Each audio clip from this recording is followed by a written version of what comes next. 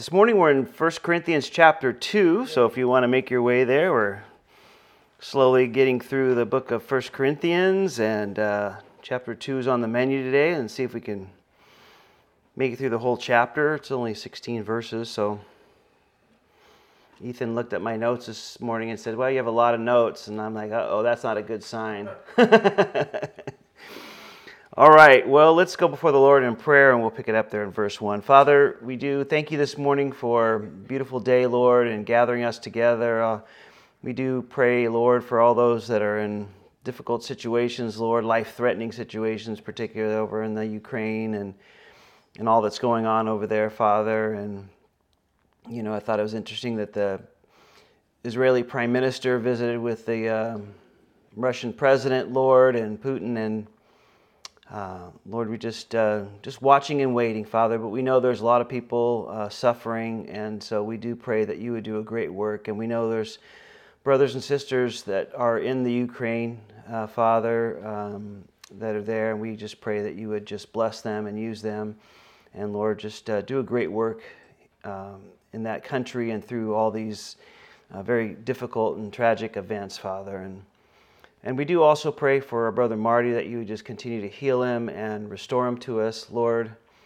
And as we look into your word now this morning, Father, we pray that you would speak to our hearts, Lord. Move by your Spirit in our midst, for we ask this in Jesus' name.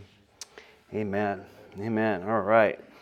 Well, we talked about Paul going to Corinth and last time, and I'll put our map up there so you can just get a sense of where it is, and hopefully by the time we get through the book, you'll kind of know where these things are. And so remember, pretty much the first, second, third, however you want to count the missionary journeys of the book of Acts, you know, took place really all within this picture of the map here.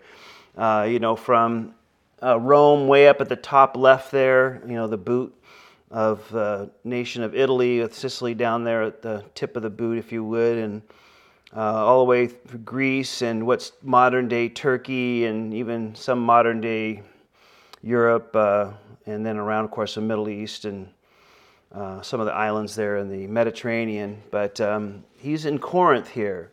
And then remember, it was a very prosperous city. If you can kind of see where Corinth is located, there's this isthmus that kind of connects the main continent with that island, which is really not an island. There's a strip of land that goes out to otherwise what would be an island. And we know in Titus, the Roman, well, he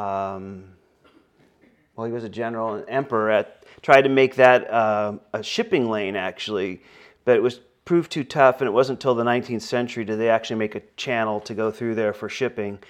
But it was a very prosperous city. You know, they just carried goods overland is what they ended up doing. But, you know, very like they did in Panama Canal until they built the Panama Canal, if you remember that from history. So it was very prosperous. It's much like our society today. A lot of modern thinking in that day being, you know, in Greece and with all the Greece philosophy. So, you know, to me, it was just like would be our modern day society where we live here in Central California, or, you know, probably more accurately in the Bay Area, just our neighbor to the north, if you would. And so, you know, a lot of the problems that are in the Corinthian church, you know, are problems that we experience in our church today. So it has a lot of application for us today. Now, remember last time, the first problem that was addressed was division. It was division. They were divided in the church over this person, and we talked about that. And then, you know, Paul continued on with how foolish that was, and how worldly that point of view was, and how worldly that wisdom is in causing those divisions. And their thinking was very worldly, and their wisdom was very worldly. And that's one of the things that always is a you know, always is nipping at our heels in the church with us personally, because remember, the church is made up of us, is you know relying on the worldly wisdom, relying on how people think and resolve through this or do this or execute this. And you know, and it's not that doesn't have a place in our lives, but again, when we compare it to the spiritual wisdom that we have, it's not even in the ballpark. And certainly there's so much application for the spiritual wisdom in our lives that should overshadow everything, or shine above, maybe is a better way of putting that, all the other natural wisdom that flows through. But the church was having a problem with that. Well, this is the way we figure out, this is the way we deal with it. And of course, Paul was going into the foolishness of worldly wisdom, and then stating that, even your faith, the cross, to people looks just like foolishness. It was a very shallow man's viewpoint of the cross. Man can't understand the way of the cross and understand God's plan through that. They just can't comprehend that. It looks like foolishness. It looks like silliness. They just can't put it together. The Jews look for it to come this way. The non-Jews look for it to come this way, or the Greeks. And so he kind of was on that theme, and he continues really with this chapter on that same thing. Man cannot understand either the wisdom of the cross or the ways of God. It just doesn't come through natural thinking, and that's always going to be this push we have, trying to talk to people and tell people and see people understanding things, in the natural sense, and when it can't be seen that way. And that's always the battle that goes on here. And so verse 1, he continues with that same theme, saying, "And I, brethren, when I came to you, did not come with excellence of speech or of wisdom declaring to you the testimony of God. For I determined not to know anything among you except Jesus Christ and Him crucified. I was with you in weakness, in fear, and in much trembling. And my speech and my preaching were not with persuasive words of human wisdom, but in demonstration of the Spirit and of power, that your faith should not be in the wisdom of men, but in the power of God." Paul is reminding them and going back how they first heard the gospel. How did you first hear the gospel? It wasn't like this. This is just the latest thing on the web. 10 life-changing seminars you must attend, and how to connect with yourself, how to, find peace in the world. It wasn't that way. They didn't go to some sort of, seminar. It wasn't some emotional plead, some sort of infomercial. You know how the infomercials are. They try to suck you in and get you to, look at this and look at that, and this will do this for you. And, it wasn't something like that. And, they're trying to get you to buy a product, obviously, but he wasn't pushing the gospel like a salesman, right? And trying to get you to see the value in this. Let me show you the value. If you buy this product, look at, your cooking life will be easier, or your repair life will go quicker, or, whatever it is will happen, or you'll, whatever, something like this, and, it'll change your perspective. It wasn't like that. It wasn't some clever marketing or persuasive argument or some self-help thing that, you could sit through and reason through and all that. It wasn't some college-type classroom philosophy. It wasn't an emotional appeal. We've all seen those ads where they have the dog, shaking like a little chihuahua, and, wouldn't you like to help this poor animal? We all seen those things with a cat that, one eye is missing or whatever, and it's all racked up, and, support the little animals today, that's, what is it supposed to do? It's supposed to, strike a chord and compassion in your heart. And man, who doesn't want to help this dog that's looking like it's all mangled and, gnarly and all this kind of stuff, or this cat, or, these guys hunting elephants or whatever, that, it's not some emotional plea like that. It's supposed to, grab your heart and, be partners with us and, and all this stuff.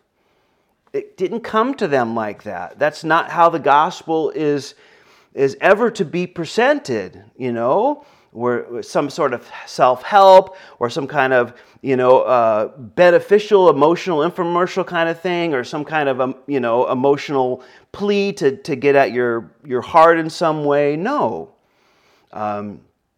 It wasn't some slick presentation either. And it wasn't, meant to be convincing people into doing this. How they heard about the gospel when they came to faith was very simple. And I just want you to pause and think about it for a second. I mean, how did you hear the gospel? The day that you received the gospel, I mean, how was it shared to you? I mean, for most of us, I believe it wasn't some great slick presentation. It wasn't some emotional plea. It wasn't some reaction to, to this or to that. It was just pretty genuine. And mine was pretty simple. In fact, nobody was there. So it didn't even involve that. Now, obviously, a lot of seeds were planted to come to that point. But, for most of us, it was a person. And it was in a family room or, at a job site or, maybe it was at church or something like that. But it's been something that worked out. It wasn't something, that okay, this clicks with my intellect, I understand, or this is really, emotional thing. I need to respond like I need to respond to helping feed these poor animals or something like that. It wasn't like that. Again, we heard the gospel and we came to faith, and it was very simple because it was the power of the Holy Spirit and not with some slick presentation or any of those other things that I already said a couple times. Paul said, the only thing I spoke to you was about Jesus and what he had done for you. And I think that's just important for us to remember as well. He's reminding this church of that. He's reminding, in Corinth, he's reminding this church of that. We don't have to persuade people. You don't think that you have to come up with some slick, thing that kind of answers everybody's question, that catches them off guard and they can't really refute what we're saying. Because it's not like that. It doesn't come that way.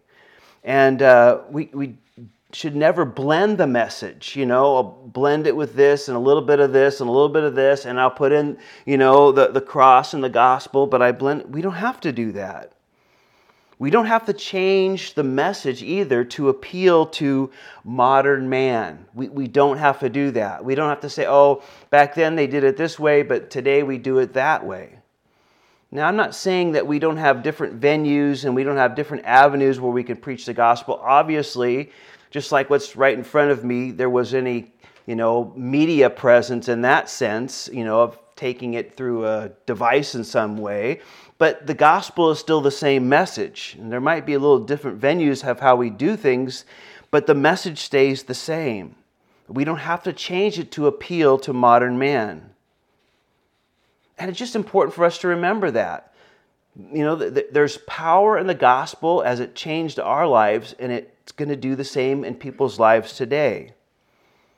And let's not be those that get sidetracked into, debatable issues like politics, let's just give them Jesus. Let's not share our opinion of what a person should or shouldn't do. Let's just give them Jesus. We don't want to be known by our opinions or our politics or how we sit on different issues or, mixed messages. Let's just give them Jesus. That's exactly what Paul said, and it reminded them and what came to them and what brought them to faith. And sometimes we make it more complex and more convoluted than it needs to be. We just need to give them Jesus. And as we read, there was power, demonstrated of the Spirit of power. We give the Word, and there's not that there's the responsibility of the Holy Spirit is to bring the power. Now, if you look at verse 3, it says, I was with you in weakness and in fear and much trembling. So, clearly, Paul didn't come into Corinth as some sort of slick salesman, to close a deal, but as an ambassador. And when he showed up in town, everything was quite the opposite of how to win friends and influence people, right?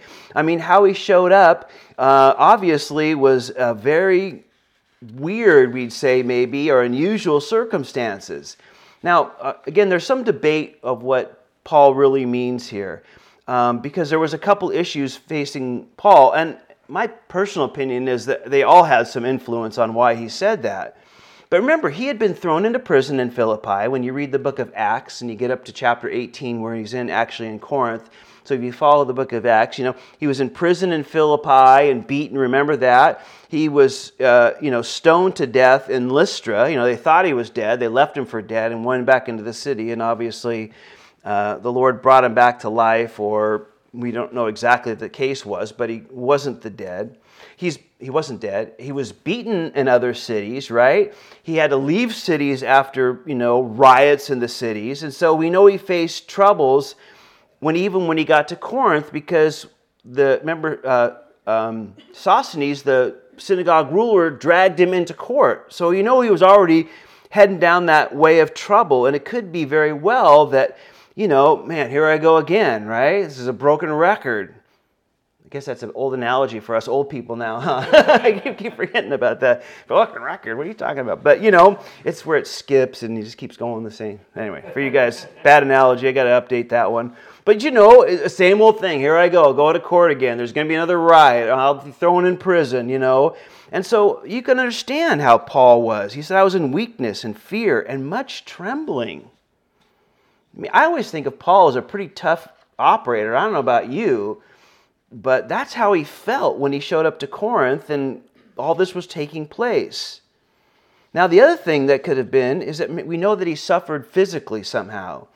He had some constant sickness or some sort of chronic pain or some sort of chronic infection or something. And a lot of people believe that's why Luke, the doctor, was with him continually, because he needed continuous medical care. And that could very well be why Luke was, assigned to him, given to him, and again, in the Roman era, in that Roman age, wealthy people had a slave that would go to medical school to be their doctor for their family, right? There wasn't hospitals and doctors' offices like we think of today. And so it seems like one of those people was a believer, say, hey, Paul, you need to take a guy with you like Luke, and here you go, have him. And so Luke became his partner, obviously. So it could have been that, he showed up and he looks like, man, something the cat drug in, right? Kind of all racked. Maybe he was sick, had this infection. Doesn't look like anything that you'd want to wow, what's up with this guy kind of a thing. And again, we also know the third thing was that he was alone when he went to Corinth, He didn't have Silas or Timothy with him. We know that, he was left and he went to Athens because of the riot. And, he went to Athens and he preached there a little bit. Not much happened. So he goes over to Corinth, and that's where he was going to meet Silas and Timothy. But he gets there ahead of them.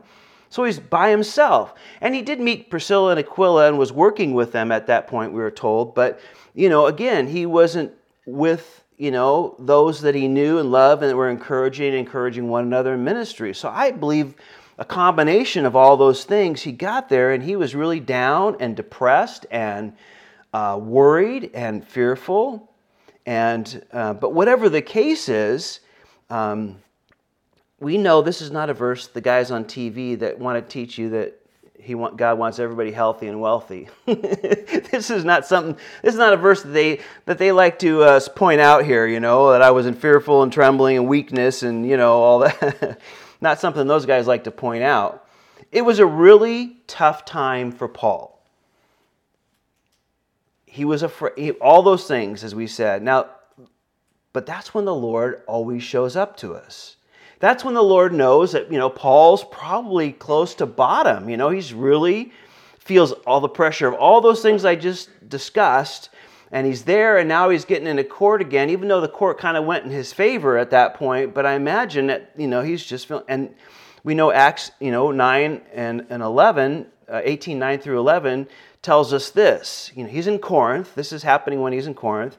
He said, one night the Lord spoke to Paul in a vision. Do not be afraid. Keep on speaking. Do not be silent. For I am with you, and no one is going to attack and harm you, because I have many people in this city. So Paul stayed for 1.5 years teaching them the word of God. Now he's speaking about Corinth there. So again, Paul was feeling all that, and that's when the Lord showed up to him and says, Paul, be faithful, be strong, I'm with you. There's a lot of people that are going to come to know me here, and I want you to be faithful and minister to those people and share the gospel with them. And so we know he stayed there for 1.5 years. So he was feeling this way, but he was still faithful to doing what he's called to do. And of course, the Lord encouraged him. And then he showed up this way. Remember how I showed up, guys? And then in verse 4 he says, my speech and my preaching were not with persuasive words of human wisdom, with the demonstration of the Spirit and power, that your faith should not be in the wisdom of men, but in the power of God.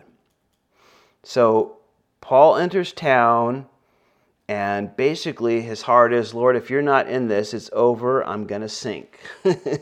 I'm just up to here with problems and difficulties and worries and fears and all this kind of stuff. And that's when the Lord shows up. And of course, it's one of those things that's like the worst day and the best day in your life. It's the worst day because of all that's going on, but it's the best day because you see the Lord so clearly in those times. And it's this weird dichotomy, this weird,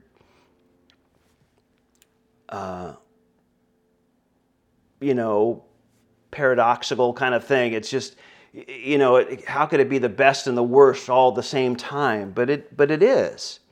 And that's the best place to be. When we're at that place, again, that's when we see the Lord so clearly, and He comes and speaks to us so powerfully and uses us in a great way, because Paul realizes you came to know Jesus not because of anything of me and what I did or what I look like or what I said or any of that. It had nothing to do with that. Now, you guys, it's all about that now. Oh, it's about this guy. We like this guy, and he's got wisdom, and it's all about that now. But let's just turn the page back a little bit.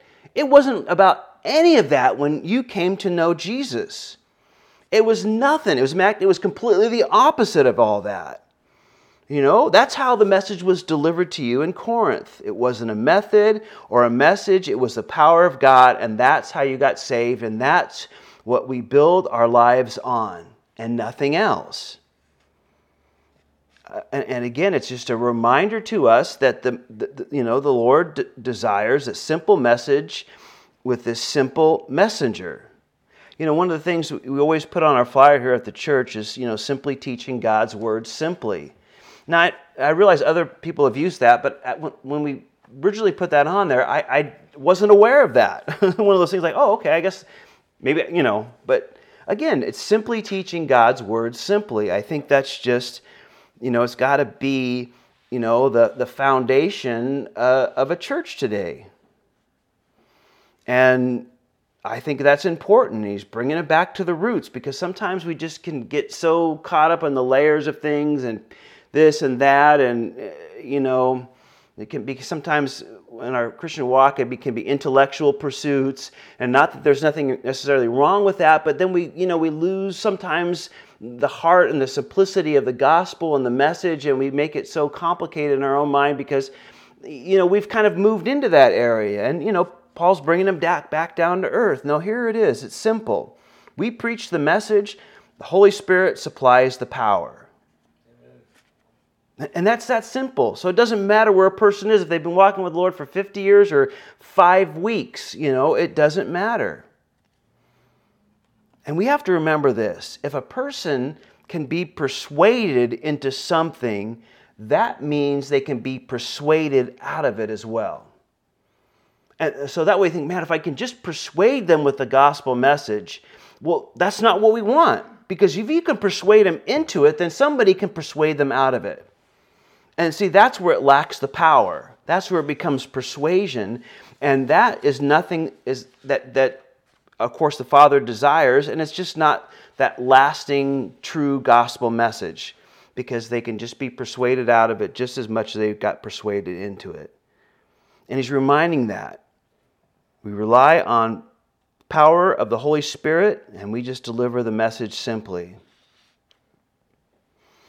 But it doesn't stay at that level. He goes into verse 6, however, we speak wisdom among those who are mature, yet not the wisdom of this age, nor the rulers of this age who are coming to nothing.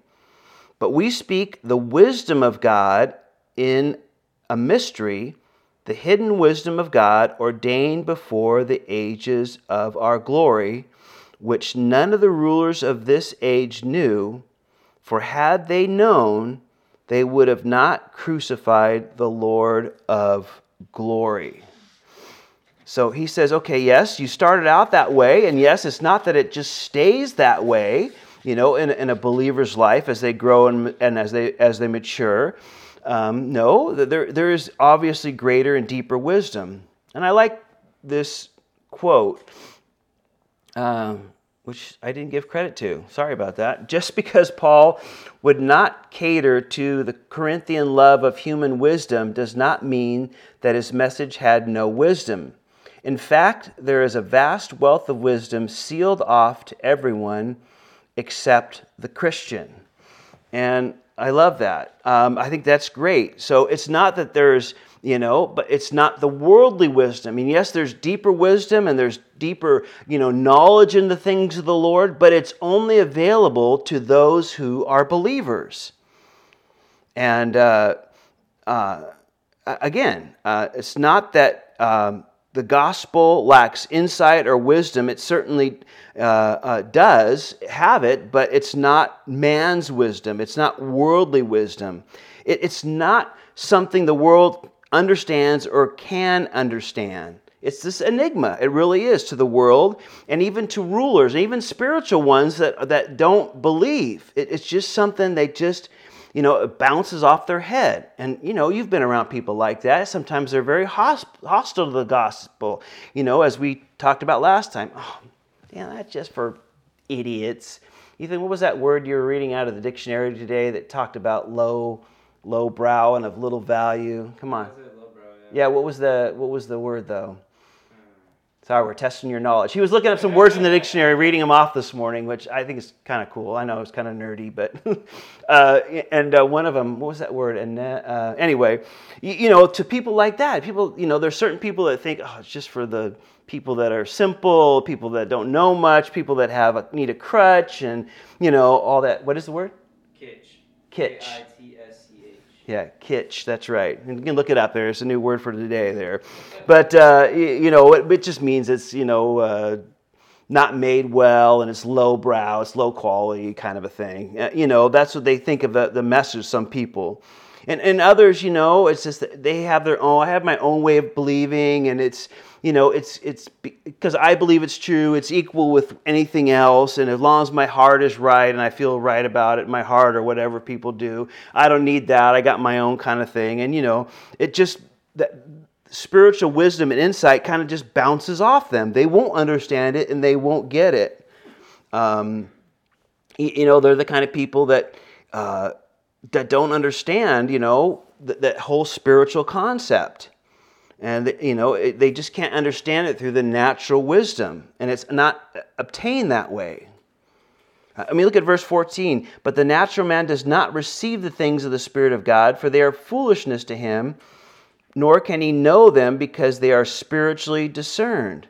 So those are the kind of people that say, well, you're church on Wednesday? I mean, come on, that's just kind of really weird, Nobody does that. Reading your Bible every day, isn't that overboard? Isn't that kind of fanatical? I mean, spending time in prayer and telling people about Jesus, I mean, come on, they just don't understand that, you love doing those things and they're great things. And they don't understand why you do those things or say those things or spend time doing those things. Because they don't have the wisdom and the love you have. So they say, oh, why don't you just relax? You do so much, or you're missing so much because, you're spending too much time in church or this Bible stuff. You have too much religion, too much Jesus. They just don't get it. They just don't understand. And we shake our heads and scratch and go, how can they not get it? It's so clear to me. I mean, it's as plain as the nose on your face. And yet they just, it just seems like it bounces off them. And, we're baffled by it. And they're baffled by it too. But again, we're told here very clearly, they just don't have those eyes to see. They can't discern the things naturally. They just can't. It's kind of like that story in Acts chapter 8. Remember, Philip is preaching up in Samaria, and the Lord says, no, hey, I want you to head down to, the Gaza area in the desert. And he sees this Ethiopian eunuch going on his chariot, right? And then the Lord says, that's the guy I want you to talk to. So he goes up the chariot. The guy's got the scroll of Isaiah written, and he's reading it. I mean, he's reading about the Messiah. And, Philip says to him, well, man, there it is, plain as day on the paper. Don't you see it? Or on the scroll or whatever, the skin, papyrus, whatever it was. It's plain as day right there in front of you. And the guy goes, well, how can I understand this unless somebody explains it to me, right? Even a guy that was religious, he was going to Jerusalem, he knew the importance of the Bible, we'd say, but, he just didn't have the eyes to see and the ears to hear, and he realized that. And then when he heard the gospel and received the gospel and was, baptized, then boom, as we'll find out later on, the blinders were taken off and he could see. And that's very true. And that's why, when Paul's talking about this power and, the gospel comes in power and all this, that's the power. We speak the gospel, we say those things and, talk about them and,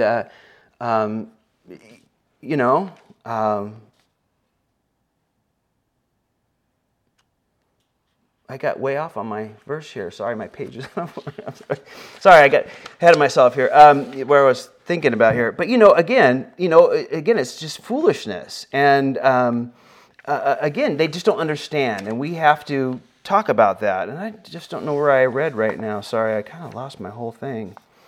Man, what verse did I end up with? Yeah, I read 14 ahead of time. Sorry, I skipped verse 9. I knew something was wrong there. Thank you. Let's go back there. So let me go back. I don't know why I went to the wrong section there. But again, persuaded, they can't be persuaded in and out of it. We talked about that. And again, it's just not man's wisdom. I want to go back. I'm sorry. I wanted to talk on one thing. Verse 7 says, but we speak the wisdom of God. We'll get to verse 14 in a minute here. I realize I skip some things. We speak the wisdom of God in a mystery, and it's hidden wisdom which God has ordained before the ages, which none of the rulers of this age had known, because they would have crucified, the Lord. They wouldn't have crucified the Lord of glory here. And again, it's just not man's wisdom. It's not something the world can understand. And the mystery that's spoken about here is, it's, don't think of it like like the Sherlock Holmes, the who done it kind of thing, with clever investigation. And if I just uncover all the clues and I, get all this stuff, then I can come to this understanding and knowledge. It's not that kind of mystery. It's really better maybe defined as sacred secret, and it can only be known by revelation. It can only be known by revelation. It's not something a person in their wisdom can seek out. It's revealed to them, and it has been revealed. That's what exactly he's saying here. And when he says that, then verse 9 says, "But as it is written, eye has not seen, nor ear heard, nor hath entered the heart of man the things which God has prepared for those who love him. But God has revealed them to us through his Spirit, for the Spirit searches all things, yes, the deep things of God." Now, Paul is quoting here, or really paraphrasing more accurately, Isaiah 64:4, which we have talked about. Remember, the things of God are, the ways of God are not the ways of man. His thinking is above our thinking. His thoughts are above our thoughts. Everything, that verse that I'm paraphrasing right now. He's doing the same thing, right? And he's reminding us that God's wisdom and God's plan is past our own finding out, because his ways are so different than ours. Now, when we read verse 9, a lot of us, people have thought, and I've even used it, in the course of time too, talking about, no eye is seen and no ear is heard, nor enter the heart of man the things which God has prepared for those who love him. And, we kind of refer to that and speaking to that as what's waiting for us in heaven. While I believe that's true, we can't comprehend the greatness of heaven and all the that's involved with heaven, and I think there's great application for that, but that's not what Paul is talking about here. Because verse 10 says very clearly that God has revealed them to us through His Spirit. So no eye has seen, no natural ear has heard, and it hasn't entered the mind of people, but through His Spirit it is. It's been revealed, and it's by the gospel. And so really that's the gospel message. That's what he's talking about here. Yes, no natural way of thinking about it. Can you come to the conclusion of what the gospel is and the gospel message and how the Lord did that, because it's not part of our thinking. It's above ours, as God's thinking, as we spent some time talking about last week. It has been revealed, and it's through the gospel message. And what we need to understand is people in their wildest imagination can't understand God's grace. Just remember that. They can't understand God's grace. God's grace is so foreign to them. People can't understand His grace. It just doesn't make sense to them because this world doesn't operate that way. It's like, well, if I'm nice to you, you'll be nice to me. If I love you, you'll love me. If I do this for you, you'll do this for me. You know, it's all this give and take, and you know, an understanding unmerited, undeserved favor without exception is just so foreign to people because it's just so opposite of how people think today. And again, he says in verse 11 that no man knows the things of man except the Spirit of man which is in him. Even so, no one knows the things of God except the Spirit of God. So again, just think about it. Can you really know what a person is thinking? No, you really can't know what a person's thinking. Now you can, if you live with somebody long enough and you've seen their mannerisms and how they deal with things, you can come up with a pretty good idea of what they're thinking, right? And you have some sense, but nobody can really know what another person is thinking, just like no one can really know what you're thinking, right? People say, oh, I know what you're thinking. Well, they don't really know. They could guess, but they don't really know. And that's what Paul's saying here about his wisdom. We could never know about it unless he told us about it. It's this wisdom that comes from the Spirit. It's this one, he said in verse 6, it's that mature. We speak, among wisdom among those who are mature. So there's more on top of it. It's not like, we just stick with the basics like the gospel. Paul says, no, his message gets to the heart and the deep things of God. And I like the end of, verse 10, those deep things of God. It gets into the deep things of God, and they're revealed to us by His Spirit. It can't come any other way. And it's not just like, it's this, some people will say, okay, we learned the gospel that way and everything, but we got to move on from that. And then, you're always just going back to this, real lightweight stuff and this and that. And Paul says, well, it certainly is that, and certainly that's our foundation, and we can't move away from that, but there's far more than that. Again, we know the deep things of God. Again, that's what this godly wisdom gives to us, and we learn and we grow as we become, as we're believers and as we mature in our faith. It's just not something you can go to school to learn. It's not something you can learn by experience. Eventually you can learn how to do something very good, by just repetition. This is not something that can be learned that way. It's revealed to us. Well, let's get back to verse 12 here. Now we have received not the spirit of the world, but the Spirit who is from God, that we might know the things that have been freely given to us by God. These things we also speak, not in words which man's wisdom teaches, but which the Holy Spirit teaches, comparing spiritual things with spiritual. Now, the end of verse 13 is a little hard to maybe understand, and I think it's maybe a little bit better put this way in the verse 13. This is what we speak, not in words taught by human wisdom, but in words taught by the Spirit, interpreting spiritual truths to spiritual men. I think that's maybe a little easier way to understand verse 13 here. This does not mean that every believer has equal spiritual wisdom, and this does not mean that we will understand all spiritual mysteries. It does mean that every believer can understand the basics of the Christian message, which is unattainable and really undesired by human wisdom. Again, we learn spiritual truths because it's revealed to us through the Holy Spirit. Let me just give you a big fat for instance, right? You're reading the Bible, and all of a sudden that, verse jumps out and goes, wow, okay, I get that.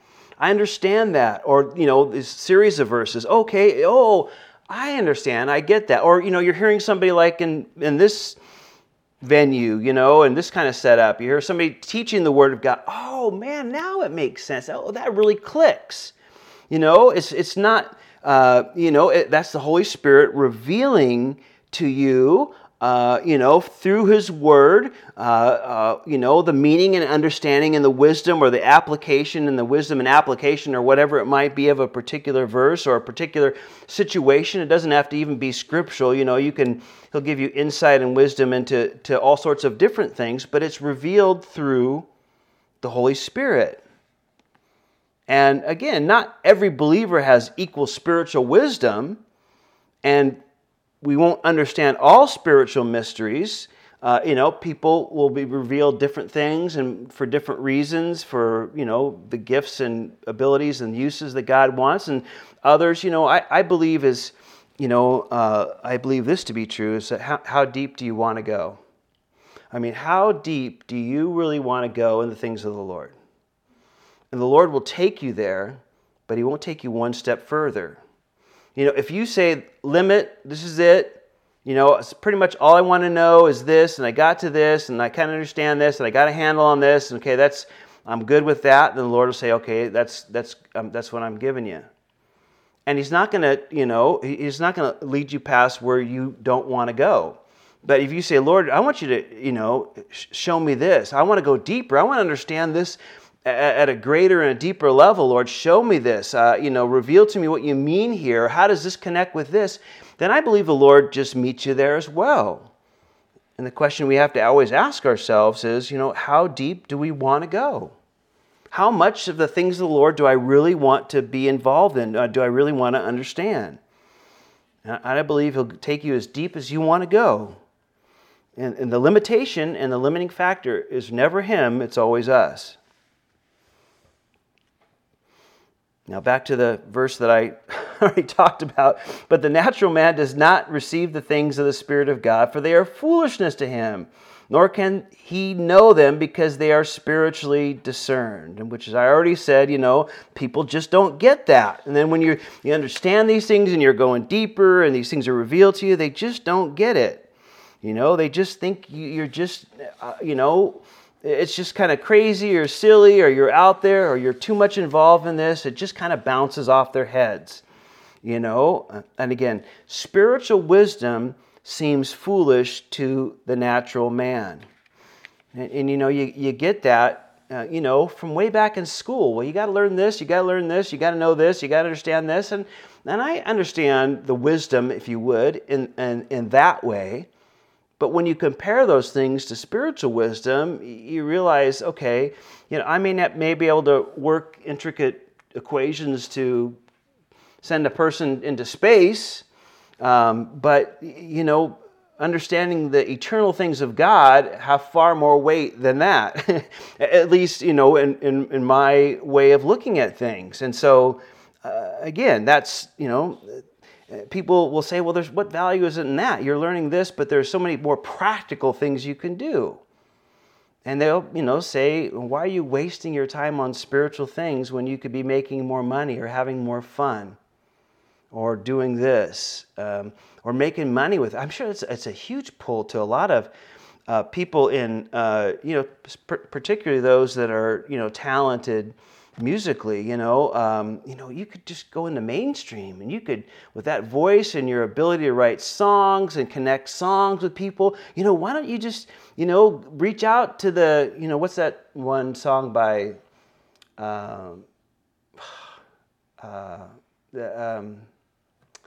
Newsboys? Remember that, it talks about, do you guys remember that song about, they, drop the God and emphasize the beat? Remember that song from the Newsboys? Anyway, it was kind of a song. I guess this has zero impact on if you can't remember and I can't describe, huh? But, it was a song about Newsboy that this music, person was trying to say, hey, you know what? You guys are so talented, drop the God, emphasize the beat, and you're going to go places. And he says, we're not going to do that. This is a song the Newsboys sang some years ago.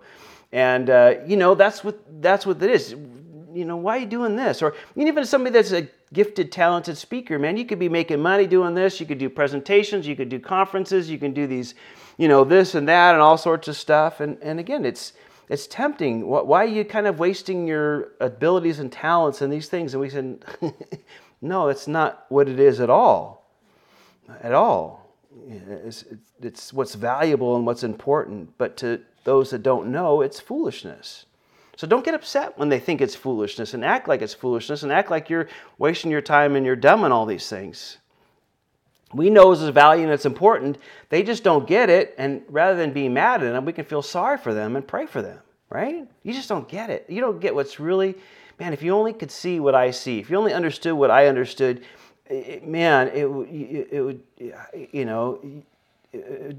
it would just change so much in your life. It would change everything. It would turn everything upside down. And that's the way we should feel about those things and not get mad at them for their, reaction. They don't see. They're blind. And let's finish with this, verse 15. He says, but he who is spiritual judges all things, yet he himself is rightly judged by no one. For who can know the mind of the Lord that he may instruct him? But we have the mind of Christ. Because of this, people won't understand the spiritual life, right? No natural man is equipped to judge the spiritual man. Because it won't make sense to them ever. Again, it's very clear.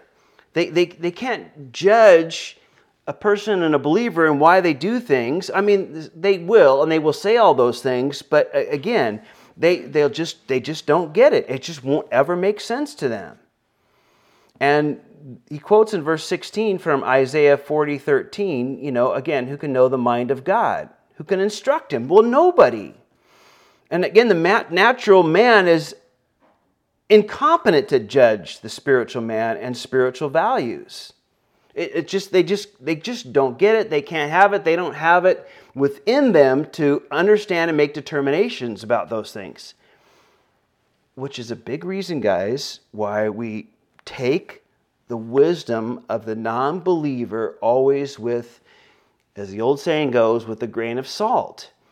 Now, they might be wise in this area or wise in that area. Taxes are coming up. They might be the greatest CPA and tax person. They might be, give the greatest, have great wisdom on human insight and emotional issues. Or they might, be very good at doing this or that, and they know the legal realm if that's in this. Or they might be very versed in medical issues and very smart in that. They would, but again, we always have to take that wisdom with a grain of salt and say, okay, Lord, is this really what you're saying to me? Is this really what you'd have me to do?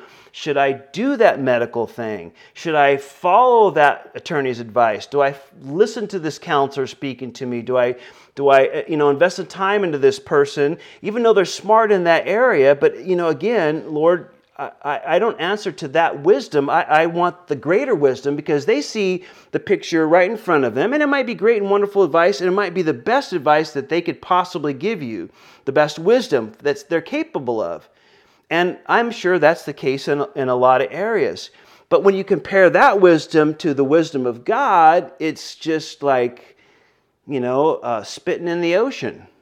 I used to the water polo guys some of the guys on the team used to spit in the pool. I could never understand that. They would just, how some guys spit in high school, right? They spit. I don't know what it all is about. They spit, and I'm like, dude, we're swimming in this pool. I don't know. And they go, there's 18 gazillion gallons. You're not even going to know it in there. I don't know why I brought that up, but there's one guy who used to do it all the time, and I used to be like, spit on the side of the pool if you have to. All right, walk on my feet. Anyway, yeah, there's nothing that dilutes in there, right? But if you would, it's like that spit in a 50-meter pool. It's nothing compared to the wisdom of God, and we need to remember that. And we always, take that, and it's not that we don't listen to them, and it's not that the Lord doesn't use them, because He certainly does at times, and it might be His way and His will and His direction coming from those persons. It can be, but at the end of the day, because they don't know the Lord, we got to go into the far deeper wisdom and the far greater and larger pool of God's infinite wisdom and say, okay, is this what you want? And because we're given, if you notice at the end of verse 16, the spiritual man, the spiritual person actually has the mind of Christ. We have the very thoughts of Christ available to us. It's the Holy Spirit who imparts the mind of Christ to the believer. And that's just a great underlinable, highlighted verse. If you're that kind of person that likes to do that in your Bible, it really is. We have the mind of Christ. We have access to the infinite wisdom and knowledge of the God of the universe, of our Lord and Savior. And just remember that. But by the way, if you read through this chapter, and I didn't bother, but you guys that like to go a little bit more, you can see in this chapter a few times where Paul interconnects Jesus, as the Lord of all. The Trinity is really brought forth here in this chapter, and I don't spend time saying that, but he uses that kind of almost interchangeably, showing a strong teaching on the Trinity here, really, if we looked into those things. But again, we have the mind of, I just throw that out there as a little nugget there, but we have the mind of Christ. Just think of that, what we have there. And so, we need to utilize that, not get caught up in this and that and this worldly wisdom. Remember what wisdom we have. Yes, this is where we definitely came to the Lord, and it's simple, and we need to keep it that way. And that's the message of the gospel, and let the power of the Holy Spirit work, and not the wisdom and power of our presentation or our right words or this or that or anything else. No. And then once, we open our hearts to that and we receive that, then we just get this whole fountain of knowledge that's infinite. And, we can grow and mature in those things. And that's what's found in Christ. And it just can't be found in any other level than any other way in this world. And that's why we pursue the mind of Christ, the spiritual things, and we emphasize those things. Well, amen.